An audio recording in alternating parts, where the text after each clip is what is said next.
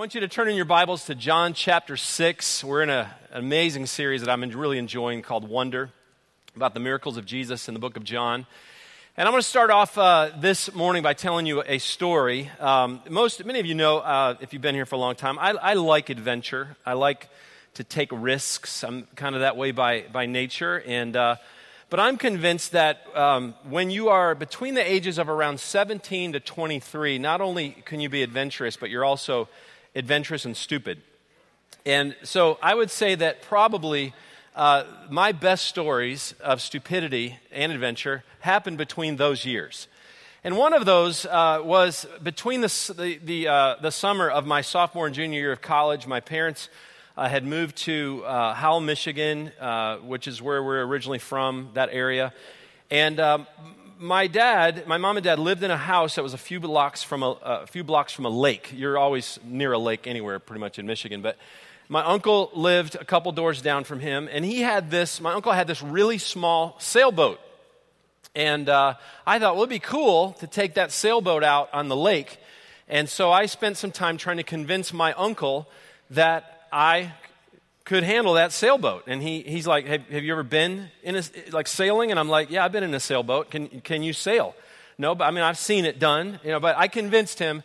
So he trailered that sailboat over to the lake, and I went out into the lake and kind of paddled it out a little bit and then put up the sail. And I took off. The wind was great. Took off, and I'm like, I'm having a moment here. I'm like feeling like Bill Murray out in What About Bob? I'm sailing. I sail. I'm a sailor. That kind of that moment right there. So, but off to the west, you can take it down now, guys. Off to the west, I noticed that dark clouds were rolling in. I'm feeling like I'm winning the America's Cup. The wind, and all of a sudden, everything just went completely dead. This boat isn't moving, and then the winds start picking up again, but they're coming from all different directions, and I'm now trying to get this sail down. But the boom is whipping back and forth, and I'm trying to duck this thing. I duck it once, it comes back and nails me in the back of the head. I get pushed over into the water, and honestly, the rains come down, the winds, this boat completely tips over. There's no way I'm going to get this thing back up. And I'm in the middle of this lake. It's not a big lake, but I'm in the middle of it, and I don't know how in the world I'm going to get out of this. Fortunately, I've got a life jacket on. And after trying to get the boat back up, and it just was a mess because the sail was down under the water, I look over, and there's my dad and my uncle standing there, waiting for me. And I dog paddled that boat out of that lake all the way to them and caught all kinds of grief for the rest of the day and the summer. But you know what? Here's what I want to tell you. Life can be a lot like my sailing adventure out on Thompson Lake that day. All of a sudden, 1 minute it's like you're sailing along smoothly, you caught a great wind, everything's going well, and you know how it goes. Life is good, couldn't be better. Marriage is good, kids are good, friendships are good, job is good, your health is good. And then all of a sudden, the next thing you know, out of nowhere, a storm rolls into your life. It's like, boom, the sun disappears. Dark clouds settle in. Heavy winds kick in. Rain starts to pour on you, and life just knocks you upside of the head, and you're in the drink trying to figure out how in the world am I going to get out of this? And when that happens, we begin to ask questions. In Thompson Lake, I'm sitting there going, "You're an idiot. Why did you get into this situation?" And my dad was asking me that later. But a lot of times we're like, hey, God, where are you right now? All of a sudden, life was so great. Why am I in this situation? Why would you allow me to be in this situation? Where are you right now when I'm in this situation? And some of you can relate to all of this. You can relate to the scenario because you are currently in a storm. And if you're not in a storm, you probably have either just come out of a storm or you're getting ready to go into one, because that's just how life is. But for those of you that are in a storm right now of life, or whatever it may look like, and you need a rescue, I want you to know you're in a great place, because we're going to be talking about what happens when you're in a moment like this and you really need a miracle. In John chapter 6, Jesus and his disciples have been hanging out with several thousand people by the Sea of Galilee. They've been actually following him around for several days, and they're listening to him teach. And so naturally, they get hungry. And the disciples are unsure what to do with this hungry crowd. And so Jesus decides he's going to do the miraculous. He takes 5 loaves, he takes 2 fishes, and he supernaturally multiplies them, and he feeds what the Bible says over 5,000 men, and there were women and children there, so there was many, many more than that. And he feeds them until they can't eat anymore. And we're actually going to talk about this miracle next week. But after Jesus feeds everyone, he tells his disciples to hop into a boat and to head to the other side of the sea while he actually dismisses the crowd. We're going to pick up in verse 16. It says, when the evening came, his disciples went to the sea, got into a boat, started across the sea to Capernaum. It was now dark, and Jesus had not yet come to them. And the sea became rough because a strong wind was blowing. And when they had rowed about 3 or 4 miles, they saw Jesus walking on the sea and coming near the boat, and they were frightened. But he said to them, "It is I, do not be afraid." Then they were glad to take him into the boat, and immediately the boat was at the land which they were going. Now, this is one of those moments in the Bible where I read a story about Jesus, and I'm really glad that there are more than one account about the story that I'm reading, because this is a story that just causes me to ask questions. And as you know, there are actually 4 books in the Bible. They're called the Gospels, that are written specifically about the earthly life of Jesus: Matthew, Mark, Luke, and John. And thankfully, Mark writes about this story. Now, Mark was not one of Jesus' disciples, so he wasn't actually in the boat with the disciples. But most scholars believe that because Mark was a close friend of Peter's, that what Mark wrote, while it was totally inspired by the Holy Spirit, would have been Peter's account of what happened. However, there's also another writer who captured this story, and like John, he was actually in the boat, and by profession, he was a tax collector. Now, why is that significant? Well, if you are somebody who works as a profession with finances or money, you're typically into details. And so when I read Matthew's account of this particular story, I get more of my questions answered. And honestly, when I think about how this is all playing out, it would be kind of like what would happen if I heard this same story from my 2 sons. My older son, Taylor, if he told me this story, he would give me the straight facts, no frills, and I would probably have to ask, give me some more details about what happened here. My son, Zach, on the other hand, he told me this story. I'm getting all the facts, plenty of details, lots of frills, and I'm probably going, okay, Zach, I've got it, buddy. All right, that's just how differently my 2 boys are wired. And so when you read these writers, their personalities do come out, even though they're completely inspired by the Holy Spirit as they write. So as I explain what's happening here from John's account, I'm going to fill in some of the gaps of the story with Matthew's account and a little bit from Mark's account, which would have been Peter's account. So after the miracle of the feeding of the multitudes, Matthew's account tells us that Jesus actually hurries his disciples to get into the boat, and he tells them, I want you to go to the other side, and I will meet you over there. Now, why was Jesus in such a hurry to get these guys into a boat and away from the crowd? Well, John, if you look before in verse 14, it says, when the people saw the sign that he had done. In other words, when they saw that he had just multiplied 5 loaves and 2 fishes and fed thousands of people, they said, this is indeed the prophet who has come into the world. Perceiving, 15, that they were about to come and take him by force to make him king, Jesus withdrew again to the mountain by himself. So the crowd wants to force Jesus to be king, and Jesus knows that the motives of the people were not spiritual motives, they were actually political motives. The Jewish people had been waiting and waiting and waiting for the Messiah to come. And after seeing Jesus do this amazing miracle, they all of a sudden realize he is here. He has arrived. Now they want him to free them from Roman occupation, from the Romans ruling them, and had been in very, very tough years for the people of Israel. They wanted a political king. They wanted a military hero. But that's not why Jesus came. It's not what he came to do. He didn't come to be a political figure or a military hero or some kind of, great war general who would rescue the Jews from the Romans. He didn't come so that the people of Israel would feel the burn or that he could make Israel great again. They're jokes, by the way. I just want you to welcome. It's Spring Forward Sunday, so help me out. Take another drink of coffee if you need it, all right? No, Jesus came to be the Savior of the world who would not only rescue the Jews, but the rest of the world from their sins. That's why Jesus came. And Jesus knew that if he didn't get his disciples into the boat and away from the crowds, that they were going to get caught up in all of this fanatical fanfare and activity. And he knew that they weren't spiritually mature enough to handle what the crowds were wanting to do, which was to pull Jesus into this. At this point in the journey, the disciples, they're still trying to figure Jesus out. So when the evening comes and the disciples get in their boat and they actually push off from shore, Matthew tells us that Jesus dismisses the crowd and he goes up into some place on the mountainside and he's actually overlooking now the Sea of Galilee so that he could be by himself and so he could pray. Now the Gospel of Mark tells us that at the fourth watch, which would have been about somewhere between 3 a.m. and 6 a.m., the disciples run into a major storm in the Sea of Galilee. Okay, they've been actually battling this storm for a while. John actually tells us that they were 3 to 4 miles into the sea and the waters become rough and the winds become strong.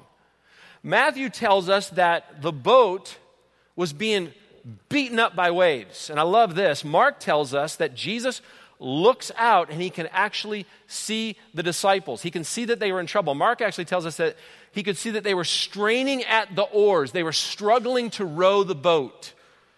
Now, when you do the math, the disciples would have been in this boat for about 9 hours.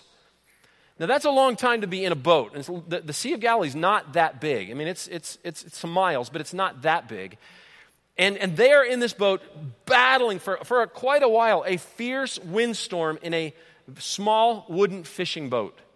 Now remember, these guys have already had a few really long days of ministry with Jesus. And now they've actually passed out food to feed thousands of hungry people. And now they're doing everything they can do to keep their boat from capsizing.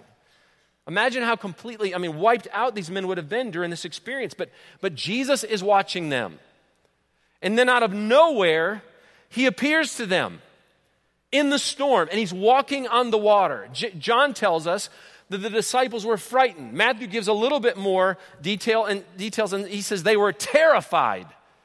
They actually begin to cry out because now they think they're seeing a ghost. This is kind of like, some kind of campfire story that you've heard when you were little or something, like where somebody all of a sudden puts the flashlight up to their face and everything's dark, The disciples are out in the boat and it's really dark. And then all of a sudden a storm comes out and the winds are blowing and the seas are raging, my friends. And it's, we make up, big fish are jumping and, sea lizards. All this stuff. And out of nowhere, there's a man walking, towards us. And he's walking on the water. And these men are terrified. And this is some kind of like Blair Witch paranormal activity type stuff going on here. And you look at this and you go, no wonder the disciples were terrified and actually thought that Jesus was a ghost, because who's ever seen anybody walk in the water before? But Matthew 14 tells us that immediately Jesus spoke to them saying, "Take heart, it is I, do not be afraid." As these guys are losing their minds, I love how Jesus responds to them. He tells them, first of all, take heart. In other words, be courageous. Be courageous. And then he says, "It is I." Now in the Greek language, "it is I" is simply another way of saying, I am. Take courage, I am. Remember when Moses came across the burning bush? The Lord identified himself using the words, I am. And here Jesus wants these disciples to know that God is with them in the storm, that the great I am is in their presence. So he identifies himself as I am. And then he says, do not be afraid. In other words, there's no reason to be afraid. There's no need to doubt. I'm the one that created the storms. I'm the one that created these waves. I'm the one that created this water so you can be courageous even when you're scared to death, because I am is in control. Now look at how Peter responds to Jesus. He calls him Lord. And Peter answered him in Matthew 14. He says, "Lord, if it is you, command me to come to you on the water." And I love Jesus' response back to him. Just one word. He said, come. Come. Come on, Peter. And the Bible says, so Peter got out of the boat and walked on the water, came to Jesus. And when he saw the wind, he was afraid and he began to sink and he cried out, and beginning to sink, he cried out, "Lord, save me." And Jesus immediately reached out his hand and took hold of him, saying to him, "O you of little faith, why did you doubt?" And when they got into the boat, the wind ceased, and those in the boat worshiped him, saying, "Truly, you are the Son of God." Now, this is one of my favorite stories in the whole Bible, because for just a moment, Peter becomes a water walker. And I want you to think about this. I mean, Peter always had this story in his back pocket. When everybody was telling all their great escapades and things that they had done in their life, Peter always could whip out, "Hey, did y'all hear about the time that I actually walked on water?" "Yeah, Peter, we've heard it way too many times. We're done with it, okay? We know. But we also know that you begin to sink too. All right, we know that part about you, Peter." It's a cool story. But, and a lot of times when you hear this story, the speaker usually talks about Peter walking on water and about his lack of faith. But this story is not about Peter. He's a player in the story. It's not even about the disciples, even though they're characters in the story. This is a story about Jesus.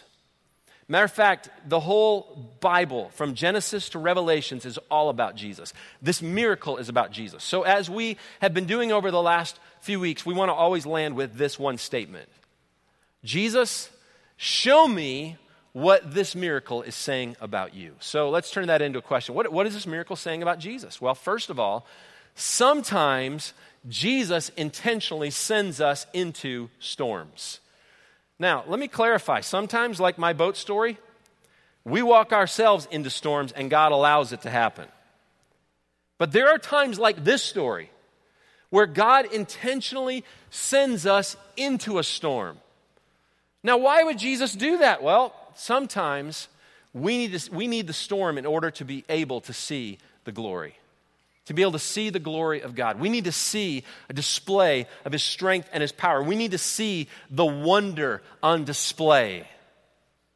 When you read this account of Jesus walking on water, you're actually confronted by two things. First of all, that Jesus Christ is truly the Son of God, the Lord God Almighty, because no other human being can do what He is doing in this story. No one in this room has ever walked on water. No one in all of history, except for Peter for just a few seconds, actually has ever walked on water. But there's something else that we can't miss. When Jesus walks on water, He had something in mind. If all He wanted to do was to remove the difficulty from the disciples' life, He would never have taken this walk. He would have just calmed the storm from the mountain. He would have just calmed the storm from the shore. He could have done it. All He had to do was from that storm, just with a point of His finger, with a word, He could have calmed that storm. He could have stopped that wind, but that's not what happens here. No. Jesus takes the walk because He's not after the difficulty of the storm. He's after the men in the middle of the difficulty of the storm. He is working to change everything that they think about themselves and their lives and what they think about Him. And God purposefully sends us into storms sometimes because He knows that sometimes we need to see His power and glory on display so we will learn to depend on Him alone. When Jesus comes to the disciples on the water and He calls Himself I Am, He wanted them to know that the very God of Abraham, Isaac, and Jacob was with them in the storm. They were not alone. I cannot tell you how many times in my life that I have been in a storm of life and I've prayed for peace. Lord, make the wind stop. Calm the storm. Make the winds go away. Calm the waters, Lord. Please, just get me to a happy place, some beach somewhere. Do whatever you have to do, please, right now. And there's nothing wrong with praying that way, but listen, real peace is not found in the ease of life. Real peace is only ever found in the presence and the power and the grace of the Savior, the King, the great I Am. And that peace is yours even when the storms of life take you beyond your natural ability and your natural strength and your wisdom and your courage and even the things that you want to control. The God that lives inside of you is greater than any storm you are facing this morning. And God will take us into those storms sometimes just to remind us how powerful He actually is and how much we can depend on Him. Now, why would God do that? Why would God allow us to walk into these storms and trials and tests? I mean, is he on some kind of power trip where he needs to show off, to put his power on display because he's got this big ego thing going on? No. Listen, he wants to grow our faith and our dependence on him. He wants to grow our faith and our dependence on him. Listen, God knows that we live in a world that is completely falling apart because of sin. When you look at this year's presidential election race, I mean, we all have to agree. I don't care what you're feeling right now or who you're pulling for. We all have to agree this is the craziest election year I've ever seen in my lifetime. I mean, truly, it is crazy. And there's a lot of fear. There's hatred. There's anger from both sides. I mean, things are even ramping up now. I mean, listen, it's a stormy time to be living in America. All of this racism, all of this division, all of this hatred, it's a result of sin. I don't care who you want to blame for it. It's a result of sin. Is God surprised by any of it? Has it caught him off guard? Absolutely not. I actually believe, and you may not, but I do, I believe God is actually allowing our nation to walk into this storm. Why? Lots of reasons, but I believe one of them is to grow his followers in their faith and to cause us to be totally dependent upon him alone. I believe he wants us to turn to him during this time and to be totally reliant on his strength and on his power, to realize, listen, that the kingdom of God is not America. It's not this world. The kingdom of God is the here and now. But listen, we live for a different kingdom. We are aliens, the Bible calls us, in this time and in this place. So as we are in the midst of this storm, I know some of you are fearful. I had people tell me after the last service, I know some of you you're nervous, you're wondering what's about to happen. You know, honestly, we are children of God. We belong to the great I am. We are in the middle of the storm right now. We are in a storm, but we have nothing to fear because we don't belong to this world. We belong to another world, and we're just visitors. We're strangers in this world that God has put here intentionally for a purpose. And what's happening now, honestly, we need to allow it to strengthen us, to be more reliant on him, not to be walking around in fear like no one's in control of all of this. God's always in control, and we are in his hands. And we can't forget that right now. Listen, every storm we find ourselves in is a strategic time for God to put his power on display and to grow us in our faith and in our dependence on him. Second thing we learn about Jesus. Jesus is always with you during the storms of life.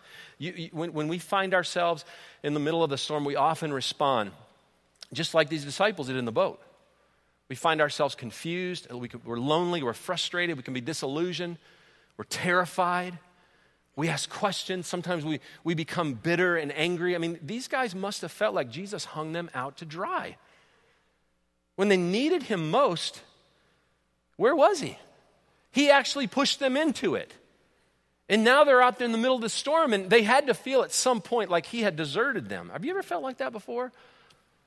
Lord, you got me into this marriage. You walked me into this marriage, and now it's fallen apart, and I don't feel your presence. Why would you do that? Lord, you gave me this child or this person I love only to either take him or her away from me or to watch me walk them. They walk away from me or walk into sin. Well, Lord, I feel like you've completely deserted me at this moment. Lord, you put this dream in my heart. And now it's like you've shut the door and you've left the building and I'm calling out to you. And Lord, it's like you're nowhere to be found.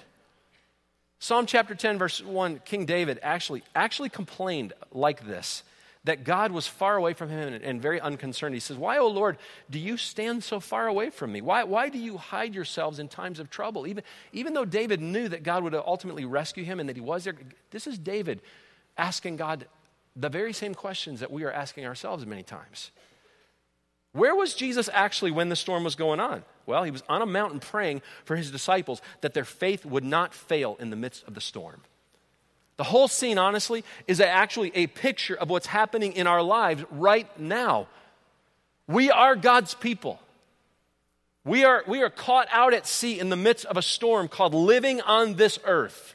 And where is Jesus? Romans 8:34 tells us that he is in heaven praying for us right now. Where's the Holy Spirit? He is walking intimately with us. Where is God? He's listening to all of it. He's listening to the prayers of Jesus.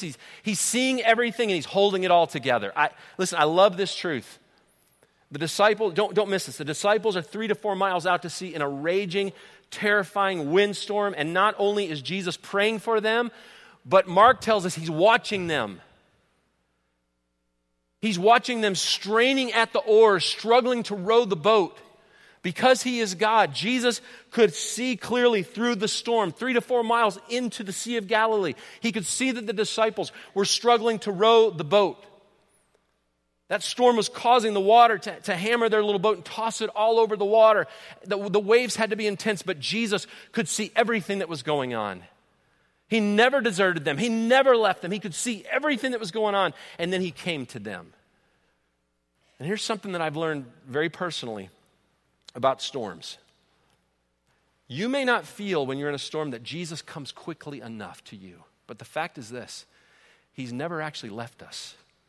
He knows exactly when to make his presence known. And oftentimes, it's when we need him the most. Oftentimes, listen, it's when we are completely desperate for him. When we've run out of our own strength, our own answers, when we're going, okay, I'm out of control here.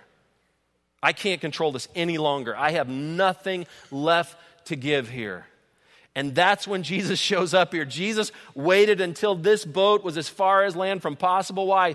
So that all human hope would be gone. And all these men were left to do was to depend on Jesus. That's all they had left.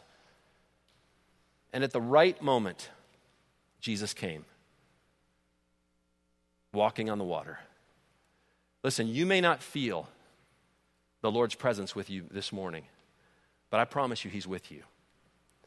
He's with you through the presence and the power of the Holy Spirit. You may not sense it at this moment, but he will always make his presence known to us in the storms of life. Isaiah chapter 43 verse 2 says, when you pass through the waters, God says, I will be with you.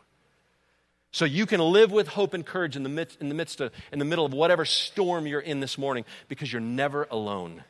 You can live in victory today with whatever is causing you to feel fearless or to feel hopeless, because you're never alone. The great I Am is with you in every situation you are facing. He is in the storm that you are currently dealing with. He's there in every relational issue that you struggle with right now. He's there in every health issue you're struggling with right now. Whatever it looks like, he is with you to show you his strength and his power and his glory. He is with you. He is in you, he is for you, and he is your hope this morning. He's your hope. The third thing that we see about Jesus is that if Jesus asks you to take a step of faith, even if it's in a storm, you can trust him. He will see you through. Why in the world would Jesus walk on water? Jesus used the very thing that the disciples were afraid of the most at that moment as a means to come to them. Warren Wiersbe says, oftentimes we fear the difficult experiences of life only to discover that these experiences bring Jesus Christ closer to us. After the disciples realized that Jesus was not a ghost, Peter says, Lord, if it's truly you, Lord, command me to come to you, to walk on the water. And Jesus just responds to him in one word, come. Jesus is actually calling Peter, trust me, step out of the boat in the midst of this terrifying windstorm. Peter, walk on the water with me.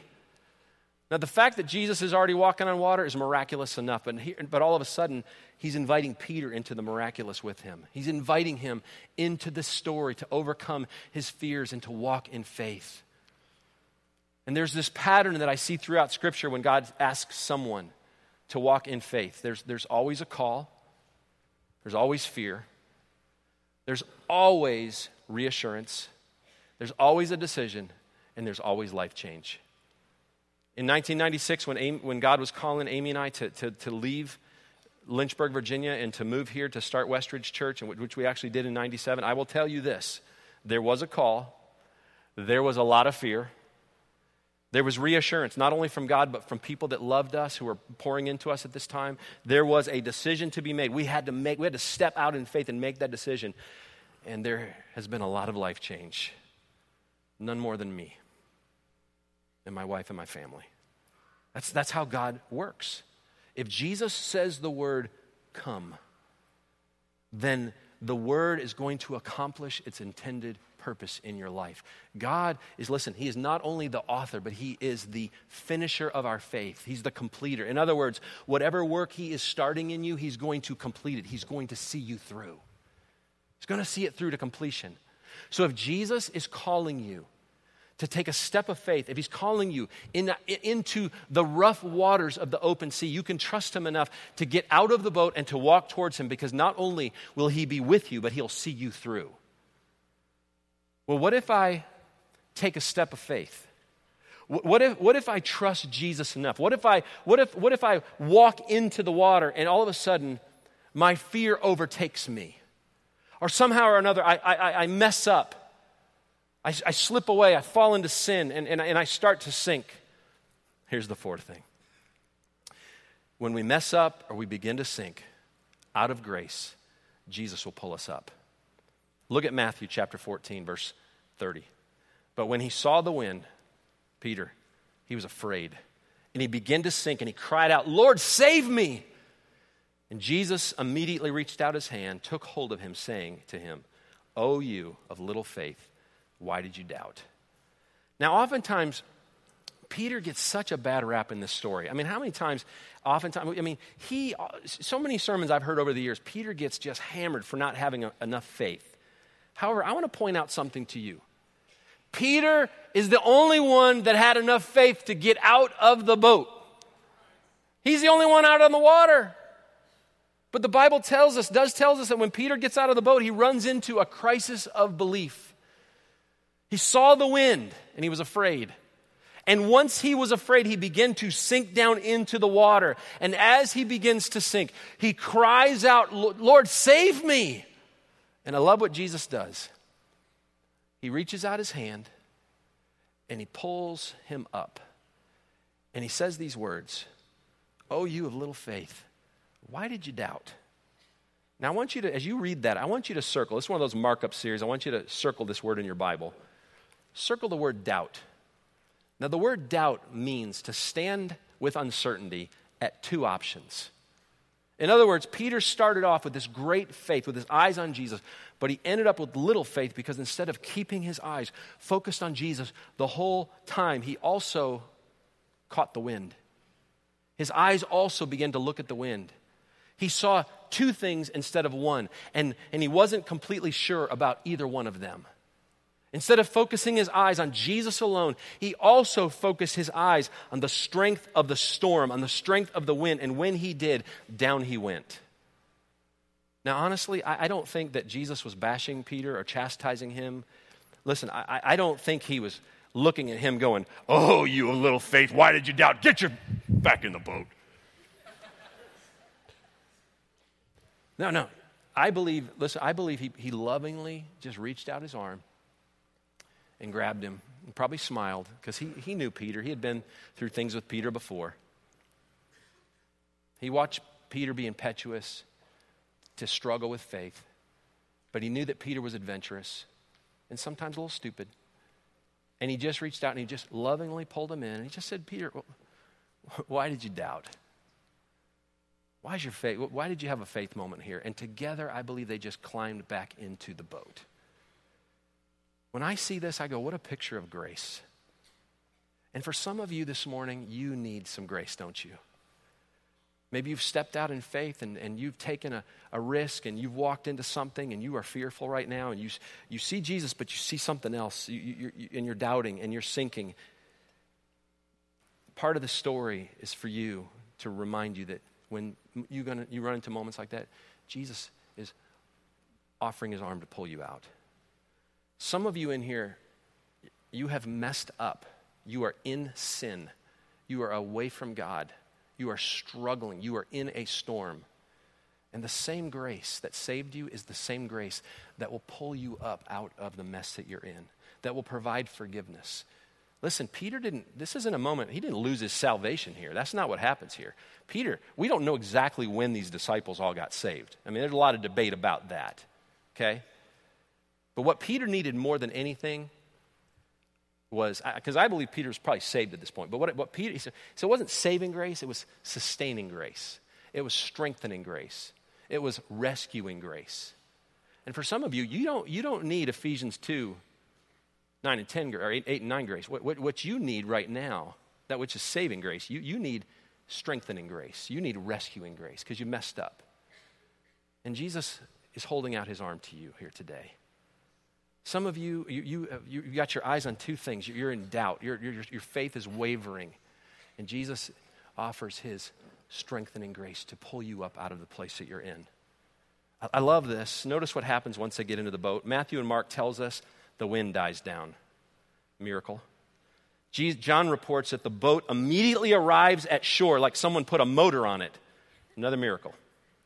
Mark actually tells us that the disciples were completely amazed because they didn't understand the feeding of the 5,000. It didn't make any sense to them. They didn't get it. I scratched my head at that one, honestly. But Matthew finishes the whole story off by telling us that when they got back into the boat, Peter and Jesus, that the disciples worshiped him and said, "Truly, you are the Son of God." Now, if you remember when we started this whole series, I told you that every miracle that Jesus performed was to bring glory to God and to strengthen the faith of his followers. You may be in a stormy season of your life right now. And I want you to know that sometimes we walk ourselves into those things, and God knows it. He allows it. But sometimes Jesus intentionally sends us into the storms so he can put his power on display, so he can grow us deep, so he can strengthen our faith. And when you're in that place, Jesus is always with you. Even if you don't feel him, he's always with you. And if Jesus asks you, whether you're in a storm or not, to take a step of faith, you can trust him because he will always see you through. And when you mess up and you begin to sink out of grace, he will always, always hold out his arm to you and pull you back in. And for some of you right now, that's what you need. You just need the loving arm of Jesus just to pull you back in because your faith is wavering. For some of you, you are away from the Lord right now. You know for a fact that you're a Christian, that you've come to Jesus Christ in salvation. But so it's not saving grace you need, but you need a rescuing grace, a strengthening grace. Some of you are struggling. You're in a stormy season. It's a rescuing grace, and Jesus lovingly holds out his arm to pull you back in. For some of you, you do need saving grace. You've never put your faith and trust in Jesus Christ to be your personal Savior. Whether this was the moment of the disciples' salvation when they confessed, Jesus, you are the Son of God, we really don't know. A lot of debate about that. Could have been.